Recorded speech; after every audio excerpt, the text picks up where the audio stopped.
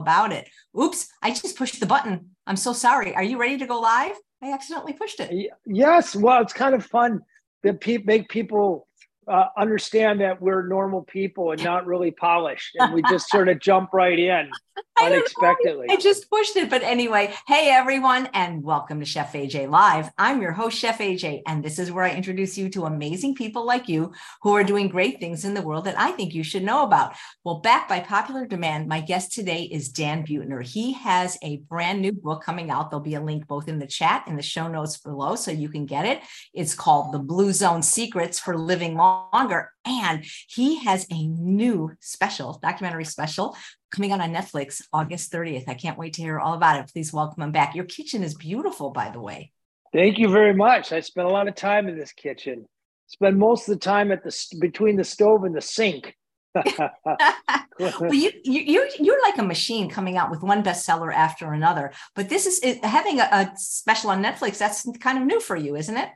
Yeah, it's brand new, and it's kind of a capstone. It's represents 20 years of work. You know, the good news is I front loaded the research, and then I have a strong base then to write about diets of longevity and how to set up your home so you mindlessly live longer, like I did in the Blue Zone's kitchen. And in this book, The Blue Zone Secrets for Living Longer, it turns out, you know, I've written about 5 stories for National Geographic magazine, and we have about 50,000 photographs.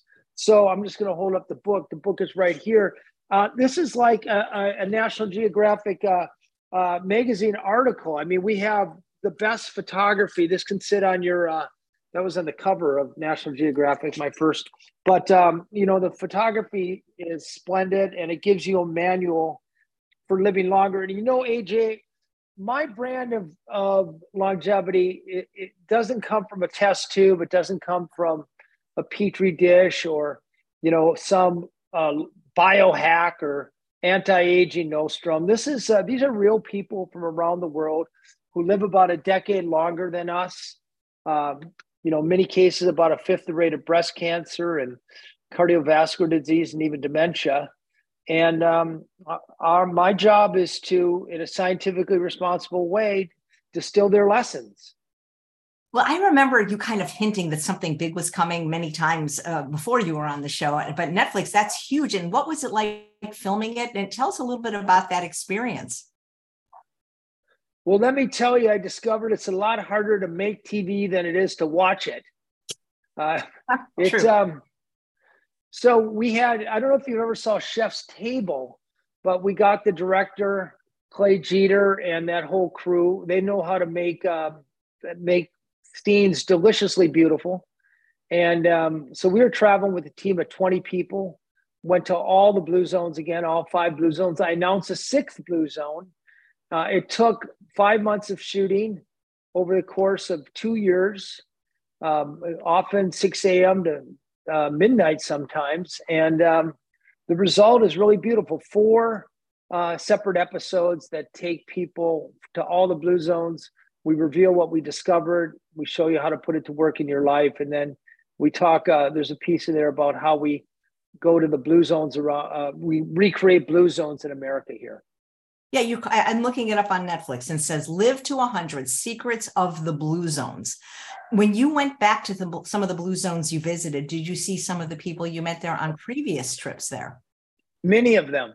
So the way we tell the story at National Geographic is we do the research. We find the ingredients to longevity, and then we try to find emblematic characters whose life matches up with the lifestyle of the population. So I don't go interview random people and suggest their story is the story of longevity. I find people who eat the dietary pattern and who socialize in a pattern similar to the way that the average in the population. In some cases, it's centenarians, 100-year-olds, and there weren't many of those left. There were a few, a couple I met in Costa Rica, but most of them are, you know, people who are emblematic of healthy aging. And I love kind of shining a light on these amazing cultures and this amazing way to eat. You know, it seems that everyone wants to live longer, but not everyone's willing to do what it takes to live longer. And of all the shows I've done about 1,700. The one with the number one most views was when I had a 99-year-old, almost 100-year-old physician on, and everybody wanted to know what he did. And he didn't live in Loma Linda, although he worked there for many years. He's a Seventh-day Adventist. And it's just, I believe everything you say is true, because all the people that I'm interviewing that are in their 70s, 80s, 90s are thriving. They may not actually live in the blue zones, but they live like people in the blue zones. Was it Ellsworth Wareham by chance? Well, no, actually, I had him on when I had a television show 8 years ago. He was 105. This gentleman's name is Dr. John Scharfenberg, and he'll be 100 on December 15th. Oh, yeah. Yeah, we met him briefly. Yeah. He's quite amazing. And then on the 28th, I'm going to have a 102-year-old physician on the show. So I just love that when people, it's not just about living longer, but they're living well. They're not in a nursing home. They're not using canes and walkers and even hearing aids. And they're still gardening. They're still, still driving, Yeah. Well, that's just it. The thing is that people think, well, I don't want to make it to 100, but actually the older you are, the healthier you've been. And, for the cohort of people who die in their 60s, they're suffering 7 or 8 years of morbidity, so of disability.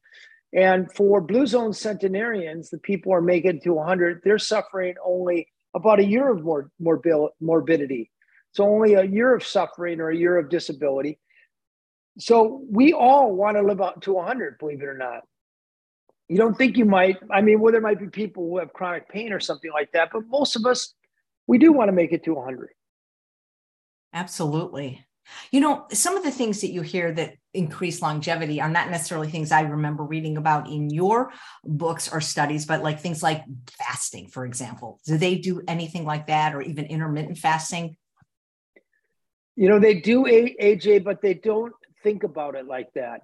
So in blue zones, people are eating breakfast like a king, lunch like a prince, and dinner like a pauper, or no dinner at all. But in all blue zones, they're taking somewhere between 12 and 16 hours where they're not eating anything. We call that intermittent fasting. In blue zones, they just call it life. Yeah. And the other, in Ikaria, for example, they're Greek Orthodox, and their religious pattern, they're fasting about half of all days in a year, cutting out certain foods or not eating at all certain days. And then in all blue zones, they've suffered periods of famine where there just weren't enough calories around. And we do believe that has an epigenetic impact on them, favoring their health and longevity. So to your point, I actually think, if you want to undertake some heroic anti-aging effort, about the best thing you can do is go on a fast. Interesting. Have you ever done a fast, Dan?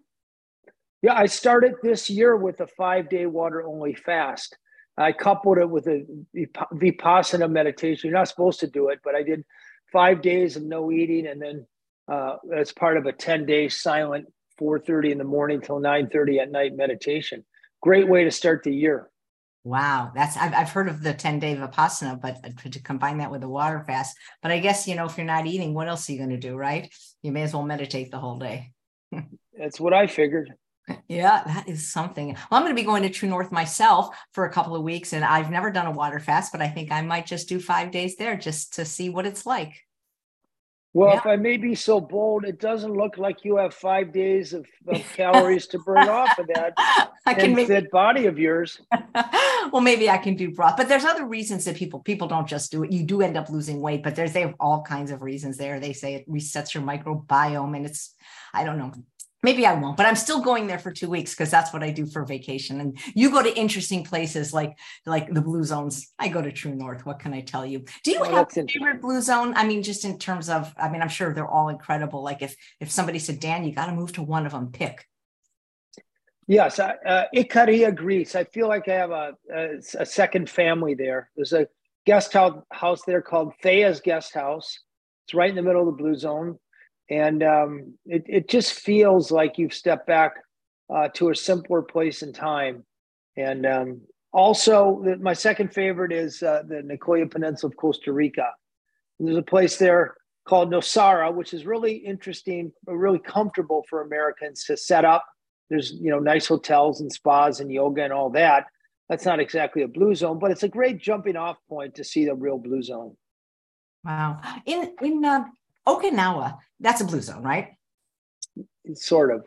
Sort of. So not really. Is it because? Well, it was, but we're delisting it because they've adopted the standard American diet, and they're letting freeways displace pedestrians, and they're now the least healthy prefecture in Japan by many metrics, and they were the longest lived people in the world.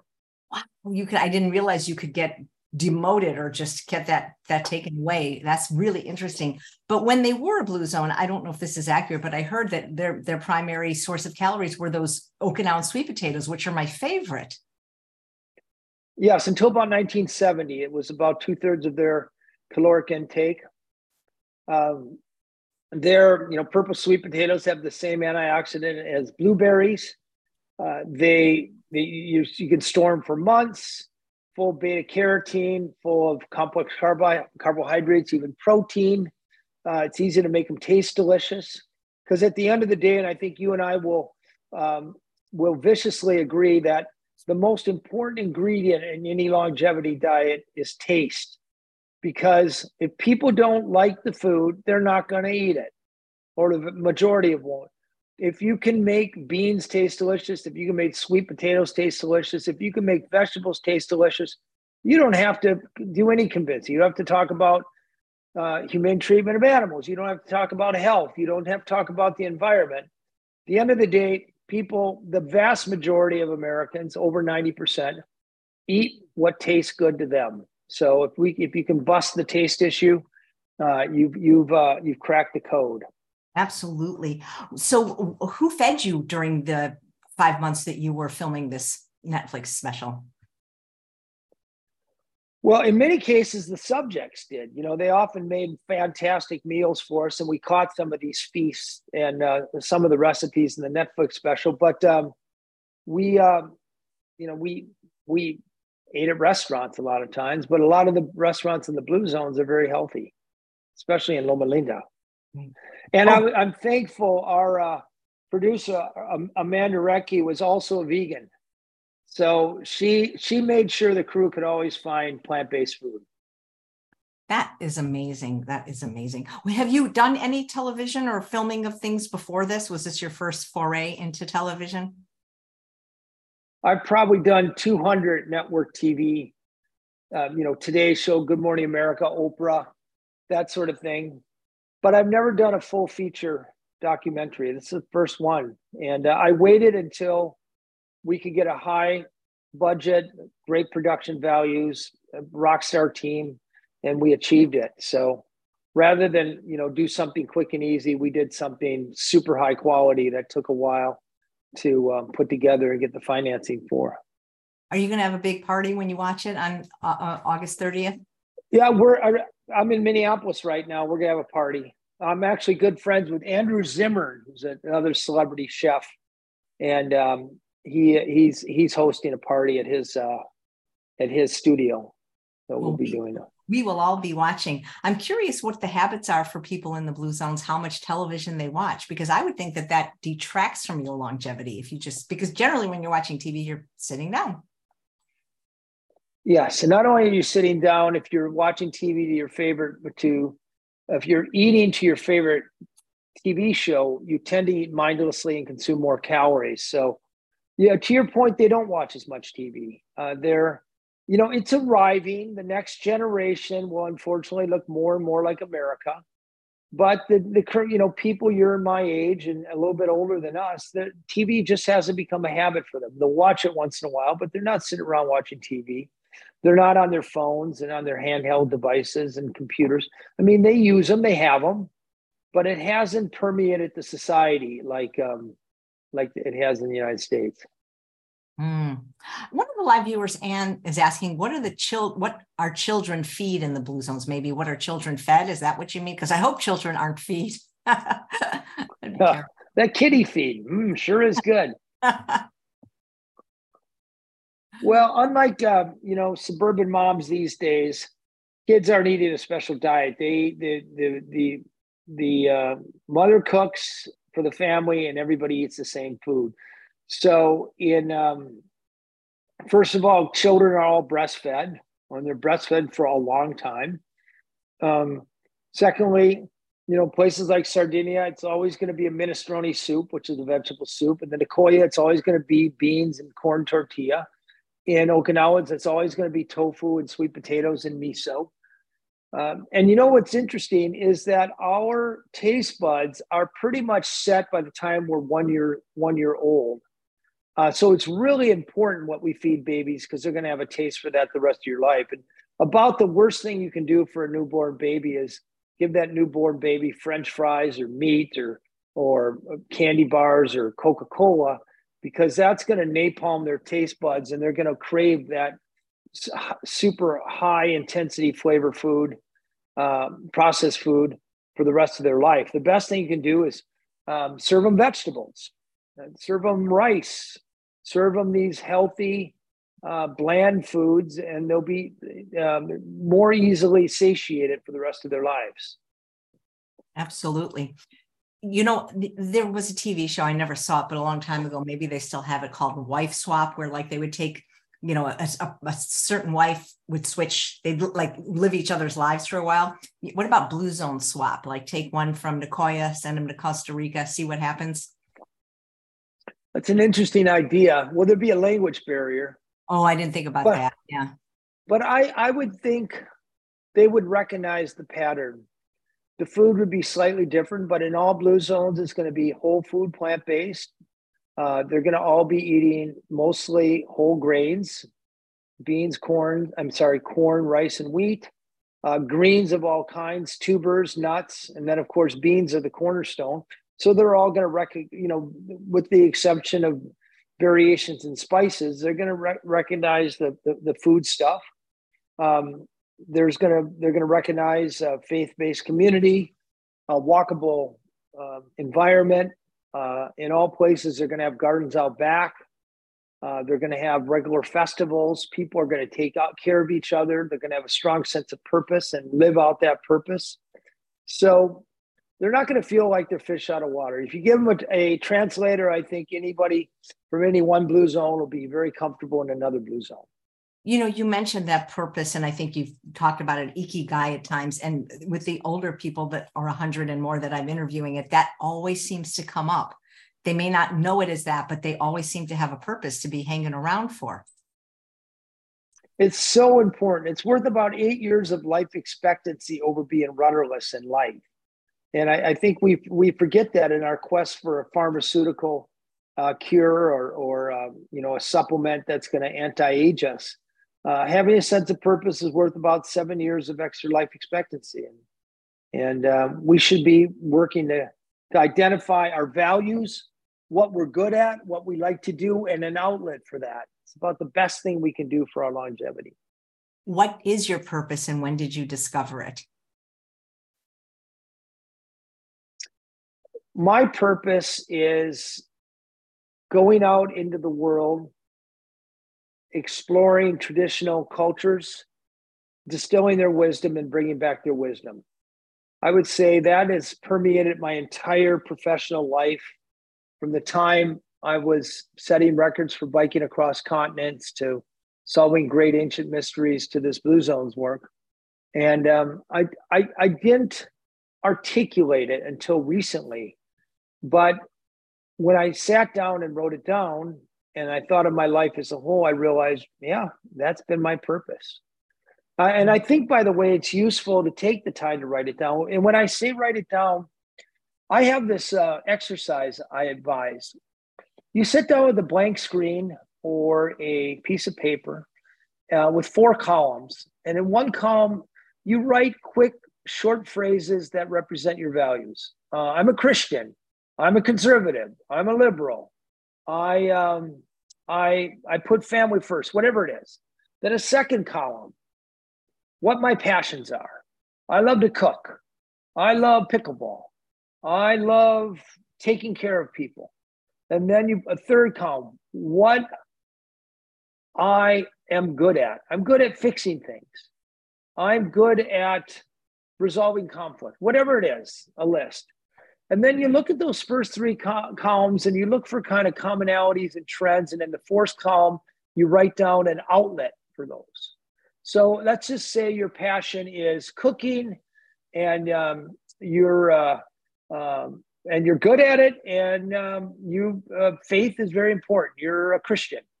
That might send you a pretty strong message that you might want to think about volunteering at church and cooking in the church basement, or cooking for some sort of a religious celebration.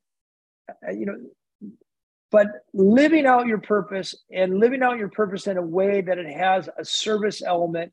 I know from writing both about longevity and happiness, it's a surefire way to increase both of those. Yeah. It's interesting because, again, this is just three people, but I have personally known three people that as soon as they retired, they expired. Like, I'm talking weeks and months. And they were not sick before that. The second most dangerous year in your life is the year you retire. There's a mortality spike. First most dangerous year is you're born because of infant mortality, if you don't make it, so to speak. But there is a curious, retirement is lethal. So you're well advised that if you know retirement's coming up, to be thinking about your third act. And that might be another job, or might be a volunteer opportunity, or it might be, I'm going to move in with my kids and take care of my grandkids.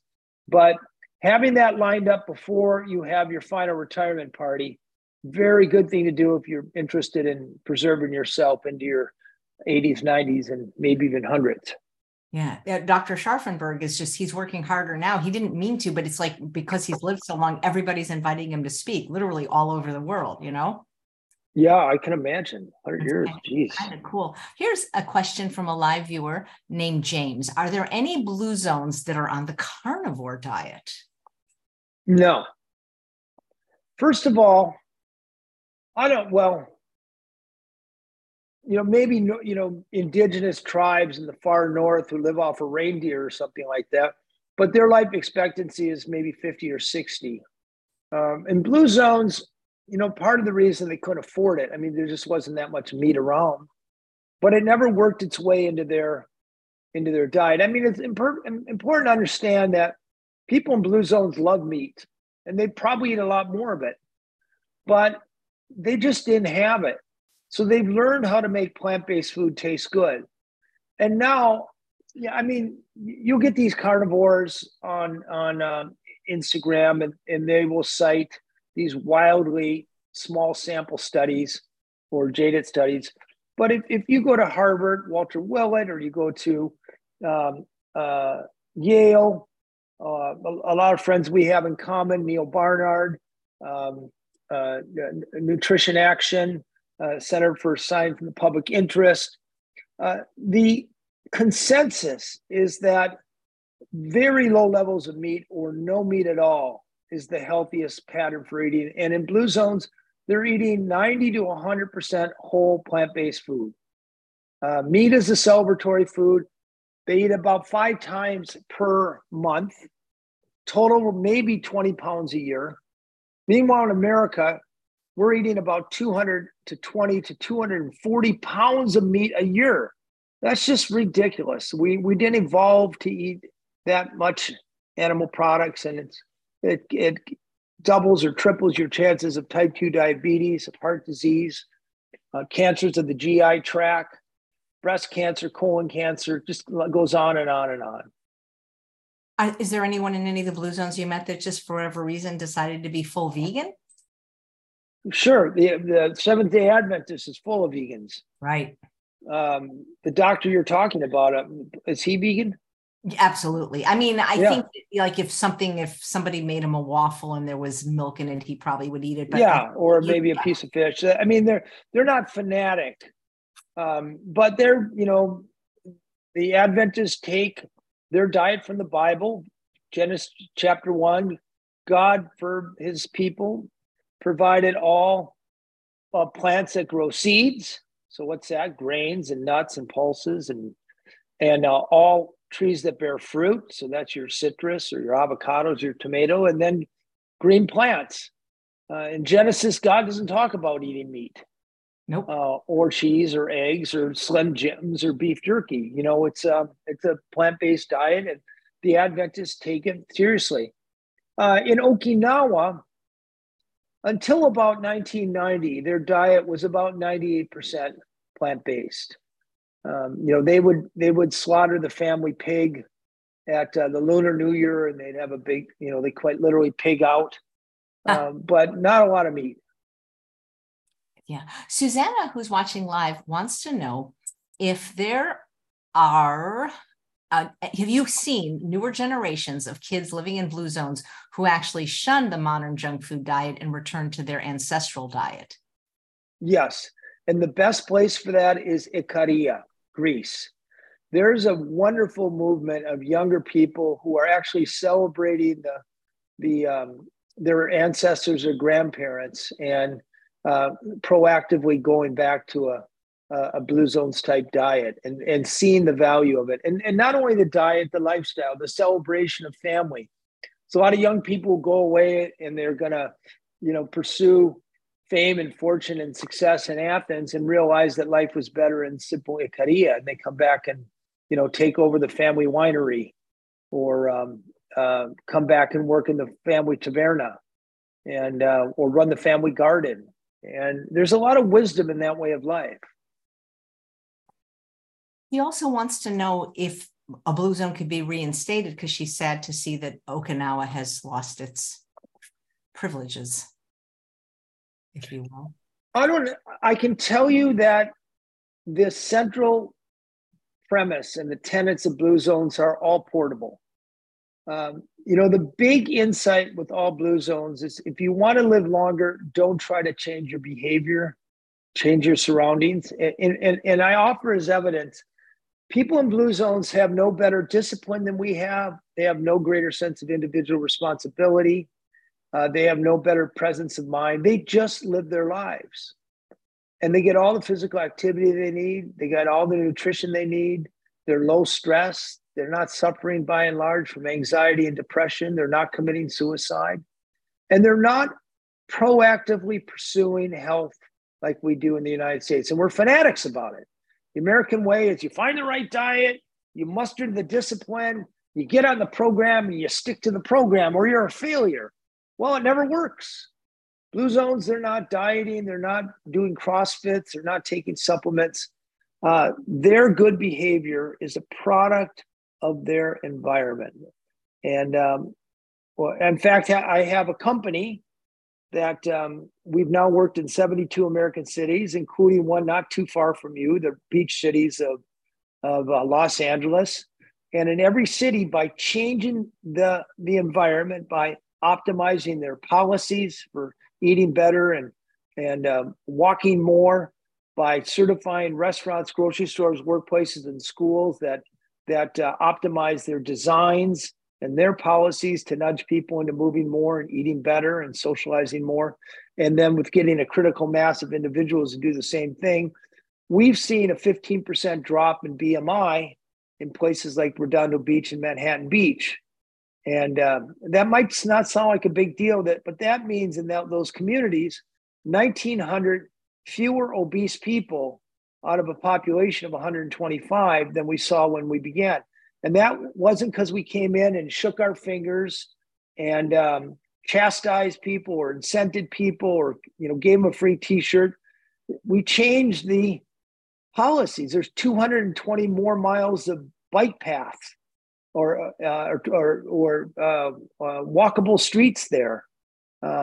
Smoking is harder to do there because we were there. You can no longer pull up a food truck next to a school and sell hot dogs and burgers to kids and lure them away from the relatively healthy school lunch. And again, we're not trying to convince individuals. We simply make the healthy choice the easy choice, and that's what makes the blue zones run. Yeah, that's the same thing with, and even just when people go on a diet, make the healthy choice the easy choice, because right now the unhealthy choice is the easy choice. And often the unavoidable choice. Absolutely. I know, you know, Dr. McDougall, because that's when we first met in, I believe it was 2015 or 16. We both spoke at his advanced study weekend, but he often talks about how when he was a plantation doctor, each generation was less healthy than their parents were. Yes. And it's not because successive generations are lesser people. When we were little kids, Chef AJ, there were about 20 times more fast food restaurants than there are today. Really? Yeah, it's gone up by a factor of almost 25. There were about 1,000 McDonald's in 1960s. You know, now there are over 280,000 fast food restaurants. You can't escape them. We're genetically hardwired to crave sugar, fat, salt, and we crave those. And you can overcome those genetic urges 9 out of 10 times. But eventually, for most people, you know, you're hungry and you have a gnawing appetite to eat something, and all of a sudden there's somebody, you drive by a McDonald's and you go, all right, what the hell? And you go through the drive-through. It's if those weren't around to tempt us, we wouldn't eat them. Over 50% of all retail outlets, from the places you get your tires changed to the places you pick up your diabetes medicine, forces you to walk through a gauntlet of salty snacks, sugar-sweetened beverages, candy bars. We're genetically hardwired to crave those. If you can't escape them, you're eventually going to get caught in a weak moment. And that's why changing the environment is so, we don't need those. We don't need that crap around us. And, municipal governments and federal government do have the power to curb the ubiquity and raise the price to better reflect the cost of those foods. And by the way, first of all, the inputs, the grains and the sugars, they're subsidized by the Farm Bill. And we know that the way we're eating America is killing 670,000 Americans every year. And it's costing our country, I've seen some estimates as high as $1.8 trillion. You know, in my opinion, that healthcare cost ought to be included in the price of the food that's driving the sickness. So instead of paying $1 for a candy bar, we should be spending about $5 for the candy bar. The other $4 going to treat the 100 million Americans who have diabetes or prediabetes, which comes from eating candy bars and similar types of foods. Sorry for getting on my...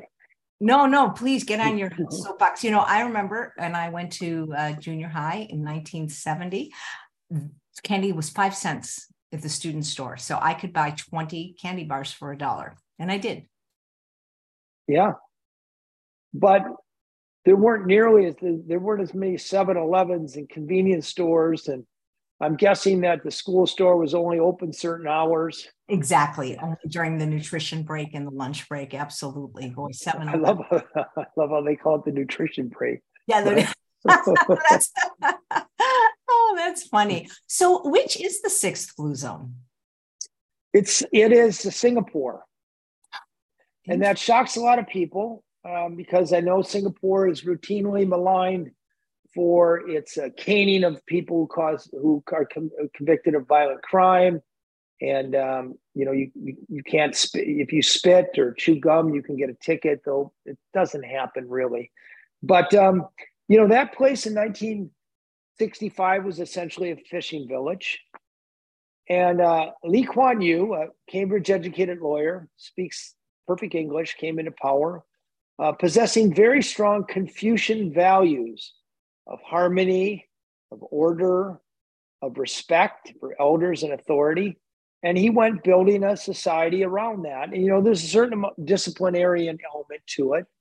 But he also, where the rest of Southeast Asia tends to have a lot of corruption, he rooted out corruption and he paid his ministers, private sector salaries. So he was drawing from experts from Harvard and MIT to be Minister of Health.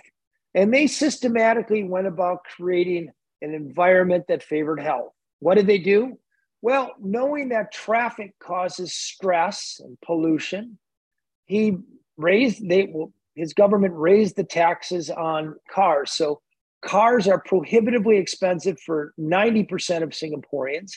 But with that tax money, subsidized a clean, safe, efficient, ubiquitous public transportation system where nobody's more than a few hundred steps away from a subway station. There are sidewalks, beautiful, leafy sidewalks, many of them covered to protect you from the sun, safe, beautiful. It's much easier to walk, to go out to eat or have a cup of coffee or go to work than it is to get in a car. And lo and behold, there's about half as many people who are obese there than there are in the United States. Brown rice is healthier than white rice, so they subsidize brown rice, so it's cheaper. We know that Coca-Cola is not healthy. In Singapore, their Coca-Cola has 20% less sugar than the same Coca-Cola in Britain. So they've systematically gone through so many facets and engineered a place that now, wait for it, has the longest healthy life expectancy in the world. It's called health adjusted life expectancy. So their life expectancy has gone up by about 25 years since the 1960s, since about the time you were in junior high. And it was done not because there's some old culture that is manifesting its wisdom and longevity. It's a completely manufactured, multi-cultural place. And it also happens to work very well economically. So we named it the Blue Zone 2.0. And I unpacked that story in this new book, The Blue Zone Secrets for Living Longer. Yeah, hold it up again in case people came in late. Oh, there it is right there. So it's coming out right now. And this represents 20 years of work. 3 of my other books were New York Times bestsellers. One of them was a #1 New York Times bestseller. I think this is the best one yet because it has all of our best photography from National Geographic. And it's the full manual on how to harness this knowledge, put it to work in your life. And by the way, for the average American, it could mean an extra 14 years of life expectancy. That's a lot. Who is that on the cover of the book? We hired a model, a really good-looking guy. Cost a lot of money to get him. No, it's me, damn it. I know. I just thought it would be. It's very low rent. And by the way, I did not want this. I did not want to be in the cover. But my publishers at National Geographic wore me down, and they promised that it would sell more books. So I was just teasing you. It's a great picture. Tina would like to know, what can a community do to become a Blue Zones? Is there like an application, a process? Yeah, if you go to bluezones.com and click on community, it'll tell you exactly how to go about it. But it usually involves a very committed individual who's well connected, and then it requires that the public sector, the mayor, city council, superintendent of schools, support the project. And then we usually get funding from either a Blue Cross Blue Shield or the hospital system or a foundation, a health foundation in the city. But it works. You know, America's slipping down a slippery slope into, chronic disease and obesity. Almost 75% of us are overweight or obese. It's not going to change. You don't wait for the food companies and the General Mills and the McDonald's and the Coca-Colas to save us. They're not going to save us. The pharmaceutical companies, they're not interested in keeping us healthy. They want to mostly, the vast majority, is sell us a drug after we're sick. And, doctors are good people, but they're there to help us when we get sick mostly, and then send us a bill. And hospitals are there for us to rent a bed. And hospitals don't make money if you stay well and, don't check in. So we have a healthcare system that it's completely incensed. They make money when we get sick. And until we start unleashing programs that help people stay healthy in the first place, we're not going to see a big change. Yeah. So we have 2 questions on a very hot topic. I'll read them both. Diana says, do the people in the blue zones drink any wine occasionally at all? And then Susanna says, do you have any thoughts on alcohol in the blue zones in light of the World Health Organization's recommendations that no amount of alcohol is safe? Well, I can tell you oxygen is corrosive, and sunlight is bad for you if you have too much. People in blue zones drink. In the Mediterranean blue zones, in fact, we did a survey. Over 80% of 90-year-olds are drinking every day.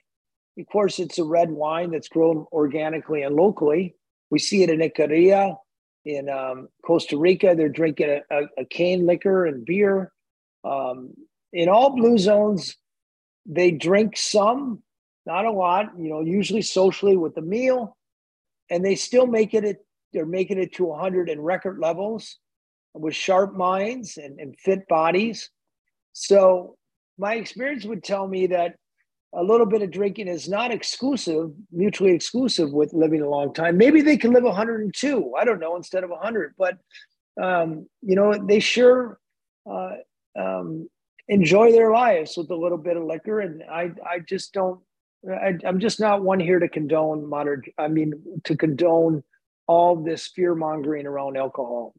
Humans have been drinking for at least 6,000 years. So I'm not sure if the new wave of trendy science is going to be absolute. It'll be interesting when I interview the 102-year-old doctor. I'll ask her whether she drinks, but the 100-year-old doctor didn't. But then again, many Seventh-day Adventists don't drink alcohol. That's just part of it. Alcohol is against the Adventist religion, so you're not going to see it. I guarantee you, if you interview a Sardinian Icaria or Nicoyan centenarian, they'll have been drinkers. Interesting. So Dan, the blue zones where people live the healthiest, are there an anti-blue zones? Are there 5 or 6 places that you could identify in the world or in the United States where people actually live the shortest, like maybe the Deep South, for example, the stroke belt? Well, I mean, some of the worst places, McAllen, Texas, West Virginia. There's areas in Kentucky where the life expectancy is 20 years less than that of Boulder, Colorado. They're not bad people, by the way. They've just let their environment slip. They have to drive everywhere. They live in a forest of fast food restaurants. It's harder to socialize there. It's not bad people. It's just a bad environment. Are you familiar with Herman Ponster and his book, Burn? No. He lived with the Hadza, one of the last hunter-gatherer tribes. And the interesting thing is their diet is pretty healthy, but they don't seem to live a long time. Yeah. So actually, I spent a couple of days with the Hadza, the Hadza, right? In Tanzania. Yeah. There's a Hunza Valley in Pakistan, which is different. Well, the problem is throughout Africa, you have a high degree of infectious disease. So those people are likely to die from infection or cholera or malaria. These infectious disease that the developed world is largely eradicated. So you go to Senegal where life expectancy is 46. Well, they're not dying of heart attacks and type 2 diabetes. They're dying of, diseases of poverty, and that's just not an issue with us. Yeah. That's interesting. And Susanna also would like to know, did you ever discover, or are there any potential blue zones in rural China where the China study discovered there were much lower rates of lifestyle diseases? We haven't found it in China. There's a place in China, I think it's Bamako, that the government was sort of touting as a longevity hotspot. But we discovered that they were attracting older people to come live there. So, it's kind of a little bit like gerrymandering. I mean, if you invite, 10,000, 80, 90, and 100-year-olds to live in a place, of course, you're going to have a very high percentage of 80, 90, and 100-year-olds. So it's not a natural blue zone. So I doubt it, but it could be. Okay, because there's also a question about populations that she felt were going to be long-lived by, let's see, Vicky writes, what happened to the Villacambians, Russians, and Hunzas? Weren't they supposed to be long-lived? Yeah, so she asked a very good question. 1974, National Geographic did a cover story on those three cultures asserting longevity. All three of those cultures, they've been debunked. The writer was going on anecdotal information, and when you actually check birth certificates, they either did not have birth certificates, or in the case of the Caucasus, they were intentionally lying about their ages when they were young men to elude the draft. One way to get out of being drafted into Stalin's army was to change your birth certificate birth date, pay a little money, a little bribe to City Hall, and instead of 25, you're 55. So when these the drafters, the conscriptors come into towns, they don't go knocking on doors. They go to City Hall. They say, give me all the 25-year-olds. And lo and behold, not many 25-year-olds, because their birth certificates all say they're 55.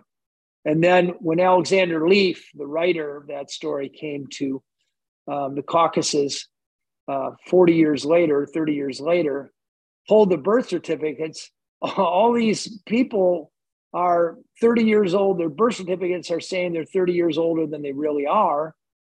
And they're too afraid to admit it because they think they're going to get in trouble. So, supposedly there's 100-year-old guys with 40-year-old girlfriends. Never happened because the 100-year-old guy was really 70, but just didn't want to fess up. And Yale did a follow-up study debunking those places. Our blue zones, we spent 3 years with demographers. We check birth records. We double check them against baptismal certificates. These people are really as old as they say they are. That is so interesting. Nan says she pre-ordered your book, which comes out just right. Thank you. Yeah, right. So guys, there's a link in the show notes in the chat. Click it. Let's get him another New York Times bestseller. Yeah, the book, you timed that purposely, right? The book and the special to come out pretty close together. Yes. Makes sense. Let's see. I was looking for some questions in there. Oh, I know what I wanted to ask you. Do people in the blue zones in general have pets? They often have dogs, but dogs are usually kind of work animals. They help with the sheep, or they help keep pests away from the chickens. They often usually live outdoors. I think a lot of pet owners here in America would not be appreciative of how dogs are, the role dogs are play. You do see some kitties, some cats here and there, but not so many indoor pets. Mostly, pets around the house that live symbiotically with humans. Right. So some people came in late and they want to know the name of the special and where it is. And maybe you can tell them. I know it starts on Netflix August 30th. So at midnight, it's available 1 minute after midnight, or do we have to wait a certain time? No, I think it's, some midday or so. So plan the night of August 30th. It's a 4-part series. It's called Search for 100, Secrets of the Blue Zones. And it's on Netflix. And it tells the story of how we discovered these places, the secrets we learned, and how we put those secrets to work in people's lives. Vicky says, have you ever thought about doing tours to the blue zones? That could be a very lucrative side job for you. People sign up for small little excursions with you. Well, thank you for the idea. But the problem is blue zones often aren't the most easy places to get to. They're not full of luxury hotels. Often there are no hotels, and when there are hotels, they're very Spartan. And much of the magic of the blue zones happens in people's homes. A lot of blue zones, there's not even restaurants, or not many restaurants anyway. And if you don't know the language, it's a little hard to just show up. And it's also not scalable. I cringe at the idea of bringing a busload of tourists. And unleash them on some poor centenarian doing their gardening work. It's just not a scalable tourist opportunity, in my opinion. Yeah. Well, got to try. Good idea, though. Yeah, it's a good idea. Yeah. Were you able to reconnect with any of the centenarians that you had seen on previous trips? Yes, some of them. In Costa Rica, especially, there's a 100-year-old cowboy that I've met in the past. I saw him again. He's in good shape, and some people in their late 90s in Okinawa. Yeah, a few of them. But the problem with the 100-year-old, even though they represent the very pinnacle of health and longevity, their life expectancy is about 14 months. They don't tend to live very long after 100. What's that thing in science that says that when an organism knows it's being observed, it acts differently? I can't think of the word. It's not. Yeah, it's called starts with an A. It's not the Heisenberg uncertainty principle. No. I'll think of it as we go. It's the something effect. Yeah. I'll see if I can Google it, but I'm curious because after you've been to any of the blue zones more than once and they see you hanging around, like, do they kind of wonder what you're doing? And do they change their behavior because now you're maybe asking them questions and studying them? I don't know, because I don't do it that way. Most journalists do it that way. They show up and they ask a 100-year-old what he does, and then he reports it. I spend years finding out, usually through academic studies and food surveys and so forth, what the culture does, what people have. For example, if you want to know what a 100-year-old ate to live to be 100, you have to know what they were eating when they were 20. And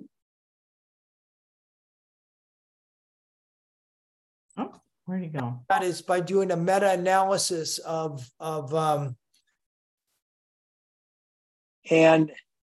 so I find out what people have been eating over time, and then I find a centenary that eats that dietary pattern, and then I interview them, and as a vehicle to tell the story. So it doesn't matter how they act around me. I mean, there might be, I don't think, in these 80, 90, they don't give a damn about, they like to tell their story, but they're not there to impress you.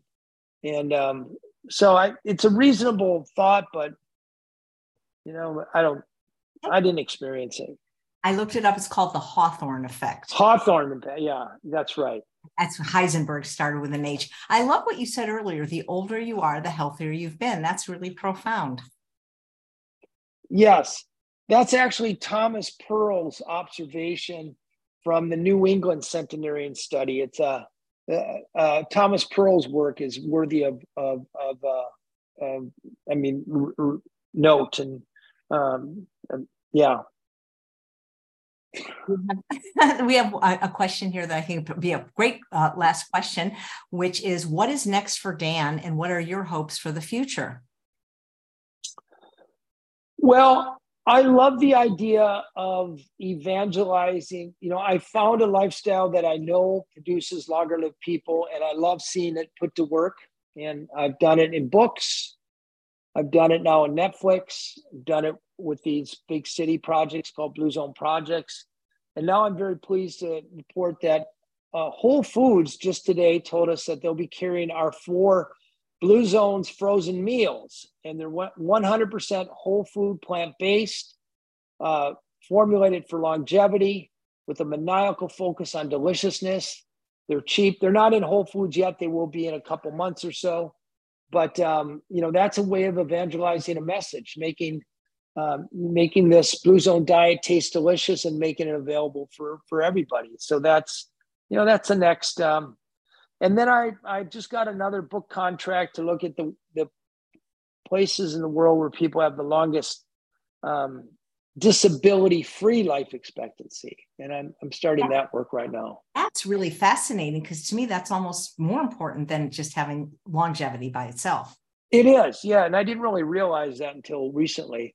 And this new set of Blue Zones, I can't tell you where they are yet, but they're not the Blue Zones I've been to. And a lot of these places really surprise us. And These are places getting a dozen more good years out of life. And these are years without diabetes or without dementia, without back pain, without mental health issues. And these are people with the same, average set of genes that we have. And they're squeezing another dozen good years. And for a lot of people, that's worth more than money. I love it. Beth is asking if excuse me, it's not Beth, but Joan is asking, are the frozen meals organic? They're not 100% organic. It's very hard to get 100% organic because, they have sometimes 10 ingredients. They're whole food, plant-based. And if you have one ingredient, if your basil isn't organic, you can't call it organic. But a lot of the ingredients are organic.